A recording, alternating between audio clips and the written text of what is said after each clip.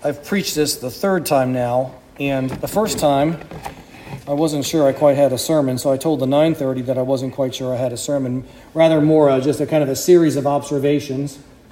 I think it turns out to be a sermon in the end. I'm hoping. I appreciate that. I'm sure they will. But to recap, I'm preaching on the gospel this morning, and the story is that Jesus gets onto a boat.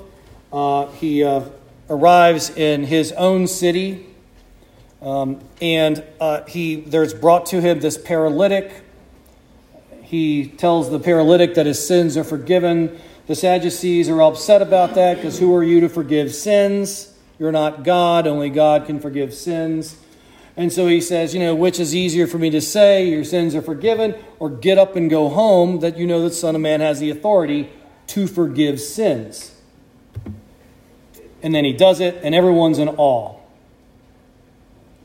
As I read the commentators, the first thing that I noticed on this is that getting into a boat, he crossed over to his own city. And there were so many opinions on what town that is. Is it Nazareth? Is it Capernaum? Is it, Nain or all this, And everyone had their own opinion. It was Capernaum, just in case you're wondering. Okay. You have it on my authority. So you take that for what it's worth. The first observation, and there's three. The first observation is that Jesus healed this man because he saw their faith. Whose faith did he see? Well, he saw the faith of the people that carried him to Jesus. It wasn't the paralytic's faith. It was the faith of those who brought him to Jesus. Yes. And the first thing that I want to point out here is that we can never underestimate the power of our faith in the salvation of our fellow man. Now, it may be the case that you actually go pick somebody up and bring them to Jesus. That would be wonderful. I would highly encourage you that if someone doesn't have a ride or not inclined to go or whatever, put them in your car and bring them here. Or you can ask them to come. Simpler thing. But you can always get on your knees for them and bring them to Jesus. And that is what we must be doing with everyone that we know that shows no sign of spiritual life whatsoever. And we all have family members and friends and really, practically the whole world around us that haven't darkened the door of a church for decades. They need to be brought to Jesus. Point number one. Now, point number three, I'm going to give you said we're having a point number two. I'm going to give you point number three first, and then we'll circle back to point number two. And it's just point number three because it takes place, later on in the story. There's a curious statement here, and I don't know if you noticed it. When the crowd saw it, it's what I read to you. When the crowd saw it, they were afraid, and they glorified God who had given such authority to men. Plural. It's a bit odd, because the only one there that had authority was Jesus.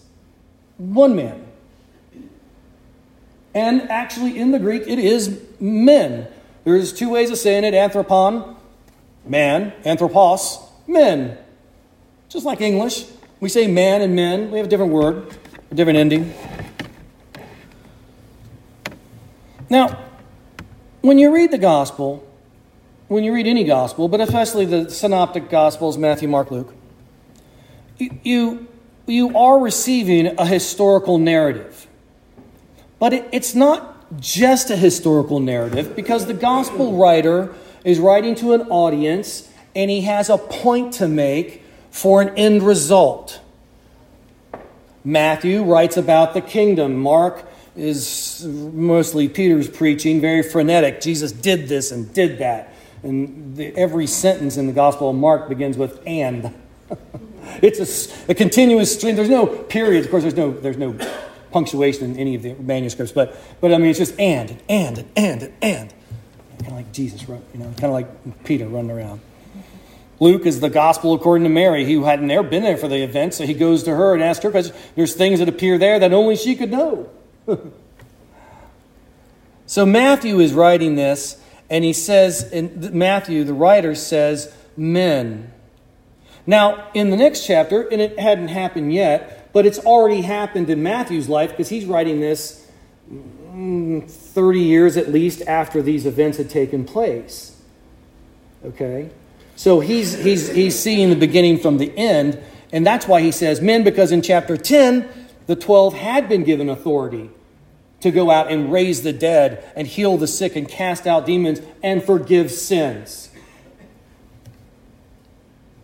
And we know for a fact that Matthew was in the room in John 20 when he said, he breathed on them, receive the Holy Spirit. Those sins that you retain are retained, and the ones that you remit are remitted. And those are the words that every priest has laid upon him when the bishop ordains him to the priesthood. He has the power to do that, as Jesus had the power to do that and gave it to his apostles. So they gave it to their bishops, and it is handed down to this very day. The power to remit sins. Men. That's why he writes that. Now, point number 2, which is really 3. The man comes up to him and he can't walk. And he says, get up and walk. No, he doesn't say that. He says your sins are forgiven. Okay. Now, hear me out. Certainly not every illness is caused immediately by some sin. Although it can be said in the larger sense that all disease is caused by original sin. Adam and every man ever born would still be alive today if he hadn't sinned. The world would look quite differently. But there are sicknesses, particular individual ones that happen, that are the result of sin. And this is an instance of it. Because he says your sins are forgiven, which is to heal him. They are interconnected.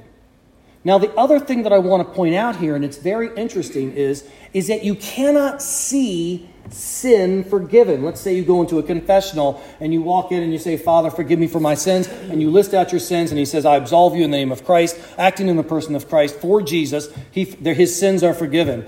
He walks out. Does he have some glow about him? Is there a halo over his head? Does he look, is he walking off the ground? Is he bilocating or something like that? No, he doesn't look any different. Okay? So Jesus says, here's an object lesson in my power. You're going to be able to see the forgiveness of sins. Get up and walk. And what does he do? He gets up and walks. His sins are forgiven.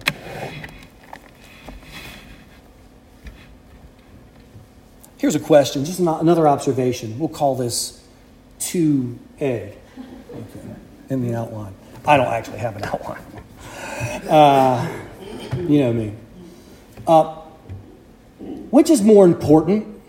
The fact that his sins were forgiven or that his body was healed? I will take an answer from the knave. His sins were forgiven. And so far, everyone's gotten that right. Why is that? I'll answer that one. Because this man is dead. He's long gone. He healed his body for a while, but he went the way of the world. There's not some dude from Jesus' city walking around, still, alive. Lazarus is dead.